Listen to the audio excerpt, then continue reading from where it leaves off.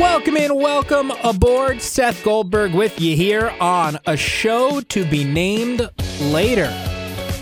Thanks for joining us. Thanks for finding us on iTunes, Google Play, Stitcher, Spotify, SoundCloud. Subscribe on your favorite service. Get these delivered straight to your phone each and every time we put out a new episode. Or follow me on Twitter at Seth Goldberg17. Like my Facebook page, Seth Goldberg Sports. We'll get you the podcasts each and every time. Fun show for you today. Spoke with former Buffalo Bill, now a member of the Buffalo Bills radio team, and the new ACC network set to launch in late August. Eric Wood going to join us coming up shortly here on the show. Talk to Eric about a lot. The Bills, the ACC at large, some Syracuse thoughts. Really good stuff with Eric Wood. So we'll get to that here in a little bit on the show. Also, I'm recording this on July 31st. It is MLB trade deadline day.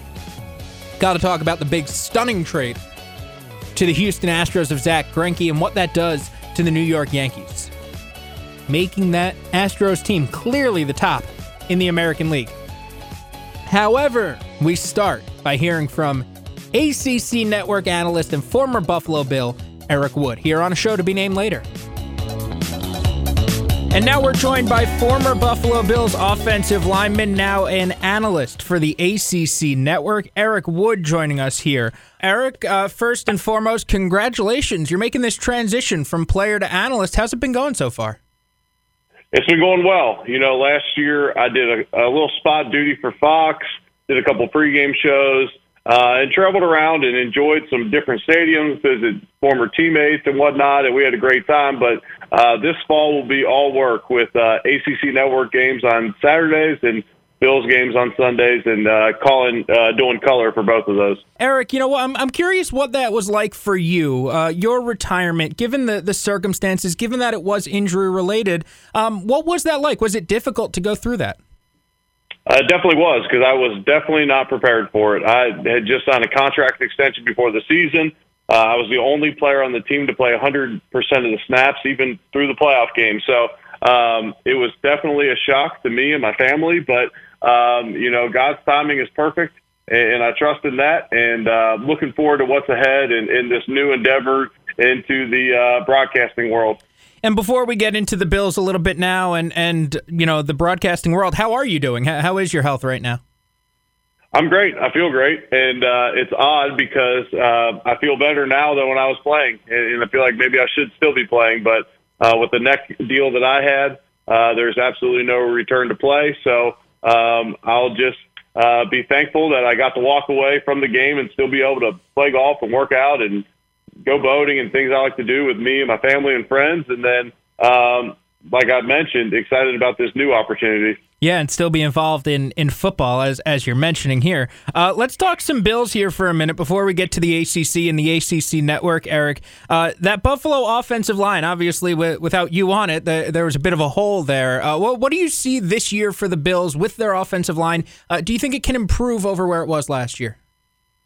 Yeah, I definitely think so. Last year was a little unfair to the group because I had a career-ending neck injury out of nowhere, but was still under contract. Richie Incognito was still under contract, and he went into a retirement, which he's now out of. And then Cordy Glenn, they traded him pre-draft to move up to get Josh Allen. But all those things considered, you lose from your center all the way through your left tackle, and that's not tough to that is tough to replace in one offseason. So they went out this year and they drafted Cody Ford in the second round and brought in a whole bunch of free agents that all have starting experience. So it'll be interesting to see who rises to the top through training camp. And I know it's a very popular storyline, what that starting five will end up looking like. You mentioned Cody Ford coming in as a second-round pick. You've been through that transition, obviously. You've watched a ton of players go through that transition. How difficult is it to go from being a college player, even if you're a great college player, to contributing in the NFL year one, week one? It can be tough. And for me, it was a position change. I went from center to right guard, which I played my rookie year. For Cody, hopefully, if he is in the starting lineup, he'll go from right tackle in college to right tackle in the NFL, which hopefully is an easy transition from that standpoint. But the NFL offenses are different than what you're used to in college, and you're playing with your hand in the dirt a whole lot more than you are in college, which can be something that you definitely have to work on. And I'm sure he's drilled it a whole bunch this summer and through the spring. But then from a talent standpoint, what you got to get used to is although Cody may have came from the Big 12, everybody is good in the NFL.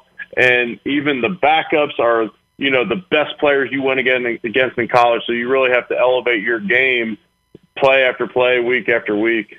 Eric, last thing I want to get to with the Bills here, and you mentioned Josh Allen earlier. Obviously, you guys make the playoffs for the first time in quite some time with Tyrod Taylor, make the transition to Josh Allen. What'd you see out of him in his rookie year, and what do you think are the strengths of his game now moving forward into year two? I saw a lot of competitiveness. I saw leadership qualities. I saw a huge arm, a lot of athleticism, and a lot of reason for optimism from Bills fans. Early in the season, he had some struggles, and then he got hurt.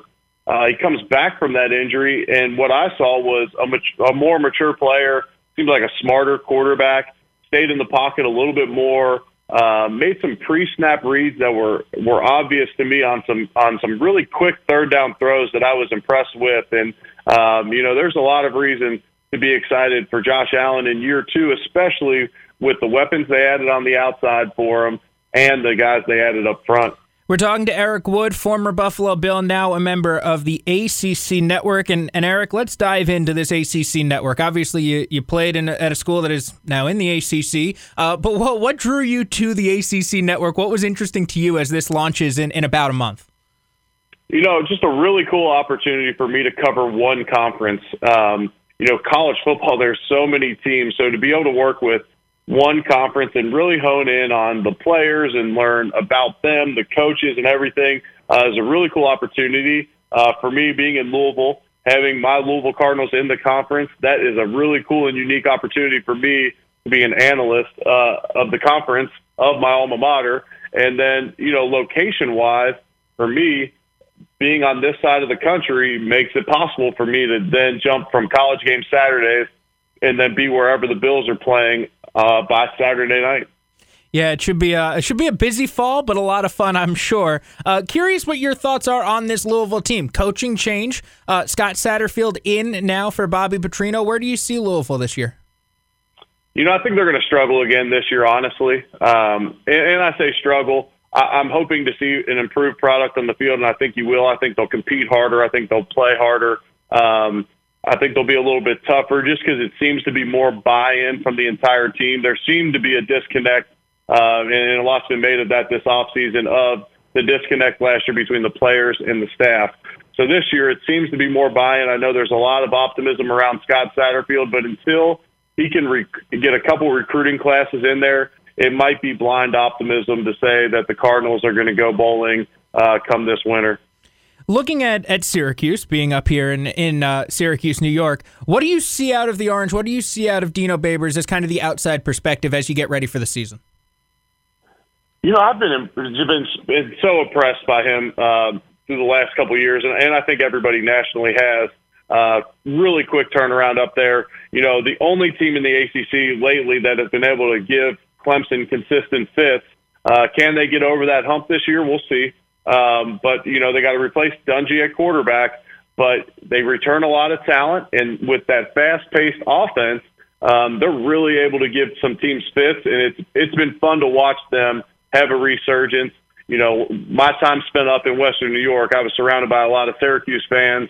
It's been a really fun rivalry for me to participate in from a football standpoint and basketball standpoint. So I am excited about what the Orange can do this fall. But the problem is I believe them and everybody else will be looking up at the Clemson Tigers, and I know that is not a hot take. We'll get to Clemson in a moment, but I'm just curious. I mean, it's been 10 years since you were in college, but this is quite a different Syracuse program than when you would have come up here and played them. What do you remember about playing SU in those old Big East games up here in the Dome? The Carrier Dome was always loud. It was a fun place to play, a historic venue. That was always really cool. And then when I was there, I was always going against a defensive tackle by the name of Arthur Jones, who I was always really impressed with. And he actually, I believe, is a Buffalo guy or a Western New York guy. So it's been fun to get to know him over the years and his brothers, and so impressed by them. But it was always a challenge going against Arthur weekend or year in, year out. Eric, last one I want to get to. You mentioned Clemson there, the class of this conference. When you look at that team, I guess the easiest way for me to phrase this is, do you think there's a weakness there, or are they just strengths across the board? No, I really don't. I mean, they do lose an entire defensive line, but they replace it with a lot of talent. So maybe some inexperience up front on defense early could potentially be a weakness. But, those guys got a good amount of experience last year when you consider the margins by Clemson that Clemson was winning by. So, no, there's not a whole lot of weaknesses. And when you carry 13 first-team all-conference players heading into the season, that's a good sign for things for the Tigers. But, they're just so disciplined and they play so hard each week that I don't know if anybody can truly even sneak up on them either. No weaknesses, just varying degrees of strengths. Eric, thanks so much thanks so much for coming on. Appreciate the time. Absolutely, my pleasure. Thanks for having me on.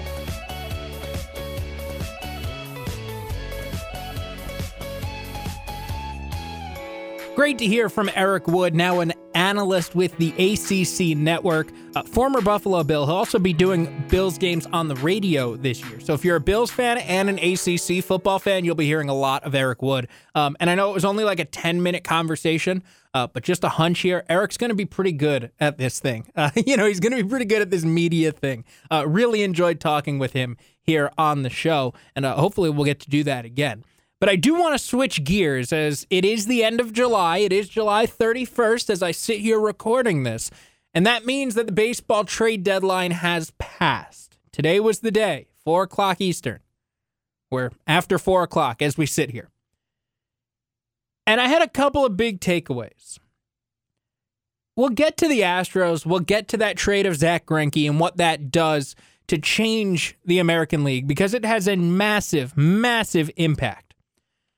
But I want to start off with the New York Yankees. And realistically, these two are tied together. These two things are not one in the same, but they're pretty close, right? Because they are related. The Yankees are winning the American League East. It didn't matter if they made a move today or they didn't, and they ended up not. But it didn't matter what they did or didn't do today. They are winning the American League East. They are far enough ahead that you can say that with relative certainty. A move today would have been a move simply for the postseason. That's it. Because the Yankees right now are in the playoffs. Not only are they in the playoffs, but they're one of the 3 best teams in baseball. They've got the 3rd best record, and they're only separated by a game as far as the best record in the entire league. So no matter what you might hear, let me say this. First and foremost, the New York Yankees are a very good baseball team. The New York Yankees are a very good baseball team despite not making a trade before the trade deadline. The New York Yankees are a very good baseball team despite not fortifying their starting rotation. So now that we've got that out of the way, it's kind of confusing and surprising as to why the Yankees didn't do something, as to why the Yankees did not go make some kind of move. And maybe, and obviously this was the case, but they must have seen that the prices were just too high for their liking, and that people were maybe asking for just a little bit too much. And ultimately, I think that's what happened to a lot of teams across the board. Zach Wheeler didn't get moved. Robbie Ray didn't go anywhere. Aaron Sanchez was traded from the Blue Jays, but only after he was traded as a reliever, right? Not a starter. Marcus Stroman got moved. Trevor Bauer got moved. But they both got traded to non-contenders. They both got traded to teams that are just hoping to claw their way to 500 by the end of the year. The only contending team that added an impact starting pitcher was the Houston Astros. And they paid a heavy price. They paid with 4 of their top prospects, 3 of them in the top 5 of their system. So Houston paid for that. And maybe the Yankees said, you know what? Our team's pretty damn good right now. Our team has already won 68 games and is just a game behind the Dodgers for the best record in all of baseball. And oh, by the way, we haven't been healthy all season. We haven't had Giancarlo Stanton all year. We haven't had an inning out of Dellin Betances or Luis Severino. Maybe that's what the Yankees are thinking as they looked at this trade deadline. And part of me says, you know what? You can't count on those guys. You can't count on Luis Severino being healthy. You can't count on Dellin Betances coming back and being healthy. And the only reason to say that is because, well, so far they've hit setback after setback. But maybe the plan is, and I'd imagine the plan is, hey, these guys are going to come back. These guys are going to take over. These guys are going to be big pieces for us. Not only down the stretch of the season, but into October. And if you're a Yankee fan, you've got to be hoping that Brian Cashman and his staff are right in that assessment. The other half of the equation is the trade market. And as I said, maybe everybody just thought, hey, you know what? These prices are just a little bit too high. And I think that that's exactly what we're seeing. John Heyman reported shortly after the deadline that the Arizona Diamondbacks were asking for Clint Frazier and 3 more top prospects for Robbie Ray. Which is absurd. I mean, it's just ridiculous. That might have been the package to give up for Zach Greinke, but not for Robbie Ray. Bob Klapisch, longtime New York writer, reported that the Mets would have traded Marcus Stroman, flipped him to the Yankees, but wanted 2 of their top 10 prospects, Deivi Garcia and Estevan Florial. Which was astronomical. It wasn't going to happen. So the Yankees sat tight. And you know what? If the Astros didn't make the Greinke move, I probably would have looked at it and said, you know what? Fine. You know, they don't match up perfectly, but hey, it's Verlander and Cole, and if you can get past them, you probably have a pretty good shot. You'll still be able to hit your way to a title. All right, you're going to get Severino back. Maybe he can't go 6 innings every time, but maybe he can go 4 or 5 and at least help you out. Dellin Betances will be back in the bullpen, and you'll be all right. And so I think that when I looked at it that way, I talked myself into understanding why maybe the Yankees weren't going to go out there and get another starting pitcher. Why it didn't make sense. And then you hear about the Zach Greinke trade. And that really changed how I looked at the deadline. Because the Astros added another really, really, really, really good arm. They paid the price for it. They're going to pay the price for it moving forward with the salary tag that's attached to Greinke. But now you can roll out in games 1, 2, and 3 Justin Verlander, Gerrit Cole, and Zach Greinke. And that is as formidable a top 3 as I can remember in recent baseball. That's going to be really tough to beat in a 5-game series, in a 7-game series, in a 1-game playoff. It doesn't matter. That's going to be really difficult to beat. And meanwhile, the Yankees not only did not add a starting pitcher, they did not add a relief pitcher. They didn't bolster that bullpen. They did nothing. And look, if you're the Yankees and you want to rationalize this, I can understand it. Hey guys, the prices were too high. We didn't want to mortgage everything for a rental. I understand that. Hey, you know what? We think our pitchers are going to pitch a little bit better. We think this was really just a bad week. I understand that too. Look at the Yankees' pitching numbers from the beginning of July until the beginning of last week. They were pitching to a sub-3 ERA before that awful stretch of 8 games. They were pitching really well.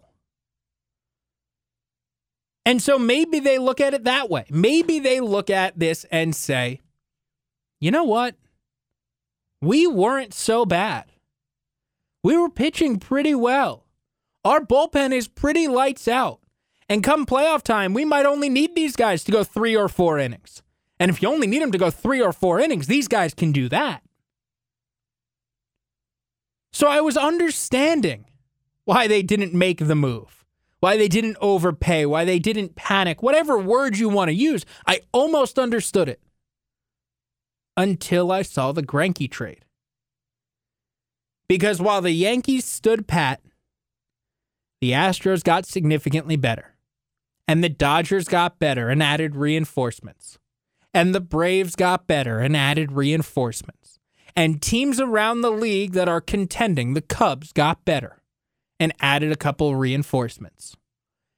And the Yankees not only did not change their starting rotation, did not only not bolster their bullpen, they did nothing. They did absolutely nothing. Now, again, I think this team is still talented enough to go win a World Series in a given year. I think this team is still good enough to go win a World Series in a given year. But I would have felt a whole lot better about that had they gone out and gotten a starting pitcher. I wanted Trevor Bauer. That's the guy I like. That's the guy I wanted. But to me, it was pretty clear that was never happening. Who else was out there that you could have gotten? Who could you have swung to make this team a World Series champion? Because the offense is good enough. The bullpen is good enough. You question if the rotation is. In a good stretch, it might be. Or you can end up with last week, where you're letting up 7 runs a start for 8 straight starts. That's not going to get the job done. So thanks for joining us here on a show to be named later. That'll do it for us today. Thanks again to Eric Wood, former Buffalo Bill, now with the ACC Network and the Buffalo Bills radio network. So you'll hear plenty of him throughout the fall. Thanks to you for finding us on iTunes, Google Play, Spotify, Stitcher, or SoundCloud. Don't forget, subscribe on any of your favorite platforms. Get these delivered straight to your phone each and every time we put out a new episode. That's really the best way. Otherwise, you can follow me on Twitter at Seth Goldberg17 or on Facebook, Seth Goldberg Sports, to get these into your Facebook and Twitter feeds, well, as soon as we post them. But thanks again for listening. Thanks again for finding us. And we'll talk to you again very soon here on a show to be named later.